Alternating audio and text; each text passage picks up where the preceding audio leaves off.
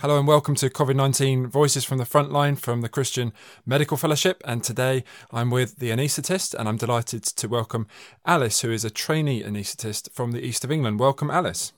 Thank you very much. Good to be here. Well, it's great to have you here. And as you know, we are hearing from those who are on the front line in healthcare just to get a perspective of what's going on in our hospitals and in our community, hence the title of the podcast. So Alice, if you could just tell us what you normally do and how things maybe have changed for you in the last couple of weeks.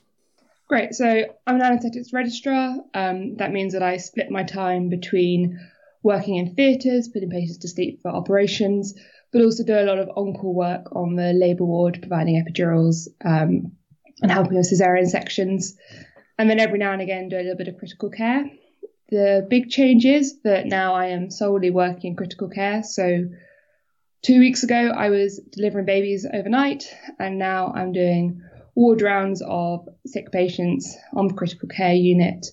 I think I've had multiple new rotas in the last few weeks. I get new emails with new places to be, etc. So it's lots of change.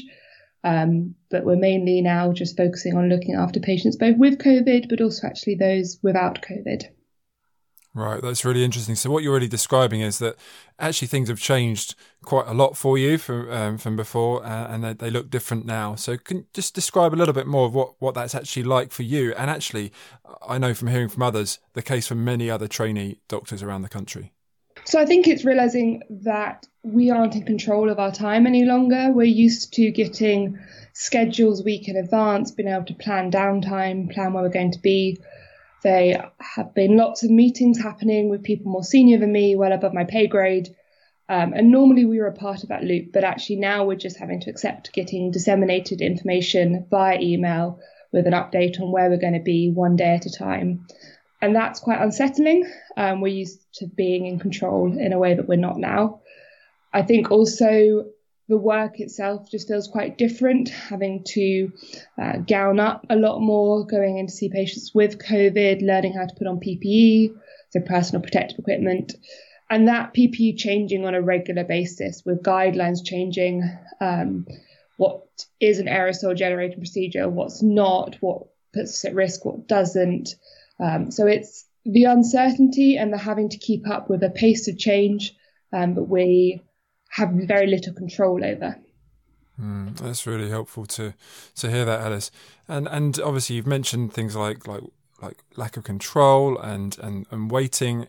As a Christian, how have you reflected on that, and how has that helped you as you've been going into work in the last couple of weeks? So it's been reflecting on God's consistency. I keep coming back to Hebrews 13:8. Jesus Christ is the same yesterday and today and forever. Ultimately, he doesn't change. In all of this, the Lord is still in control. He's still that sort of Psalm 46 idea of my firm foundation. And that has been a real encouragement. I've also found actually working through kind of Lenten readings before this and now that real sense of longing for a saviour, longing for the resurrection, longing for the new creation. It's sort of very embodied experience at the moment. And I am so excited for the day that we can gather as church and celebrate Christ's resurrection together again. And actually that hope of that is so crucial to the day-to-day experience. I think we as intensivists, we do simple things to try and give the body time to heal, but ultimately we can't work miracles. We can't choose who lives and who dies. We can only do our small bit. And in all of that, knowing that I can rely on God is hugely encouraging, because otherwise you just feel very powerless and it can be quite overwhelming at times. Yeah, that's really helpful. Thanks. And just thinking of how we can be praying for you, and particularly thinking of other trainee doctors around the country who are facing those similar challenges of loss of control and things. How can we be praying for you? I think first for praying that we could be grateful. We haven't got loss of control in the way that some people do. We are very thankful for our jobs. We have a secure income. We have a place to go work and spend time with colleagues who are going through a shared experience.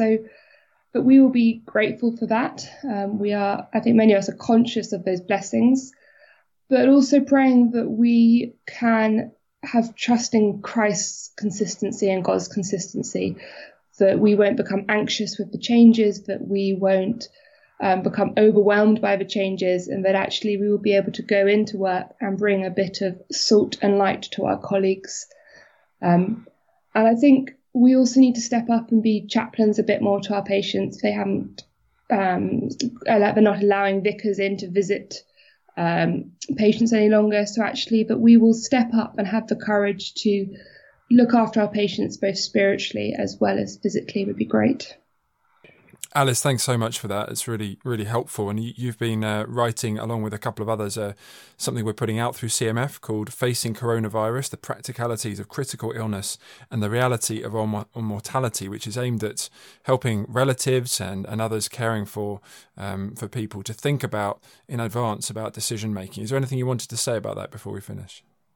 So the main point is that these are conversations that you can have at home. They are opportunities to talk with loved ones about the hope of the new creation, but that actually these are conversations that need to happen. More and more hospitals are closing doors to visitors. More and more hospitals are having to have these conversations by phone rather than face-to-face. And therefore, the more prepared you are for these conversations, the easier it will be both for you, but also for the doctors having them. They're not easy conversations to have, but actually they're good conversations to have. Great, Alice. Thanks so much for joining me. You're welcome. Good to be here.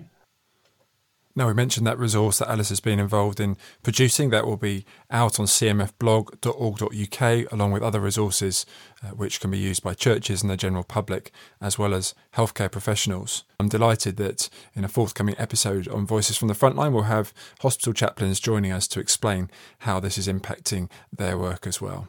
There's many more resources at cmf.org.uk, and we'll look forward to joining you for another episode of Voices from the Frontline soon. Thanks.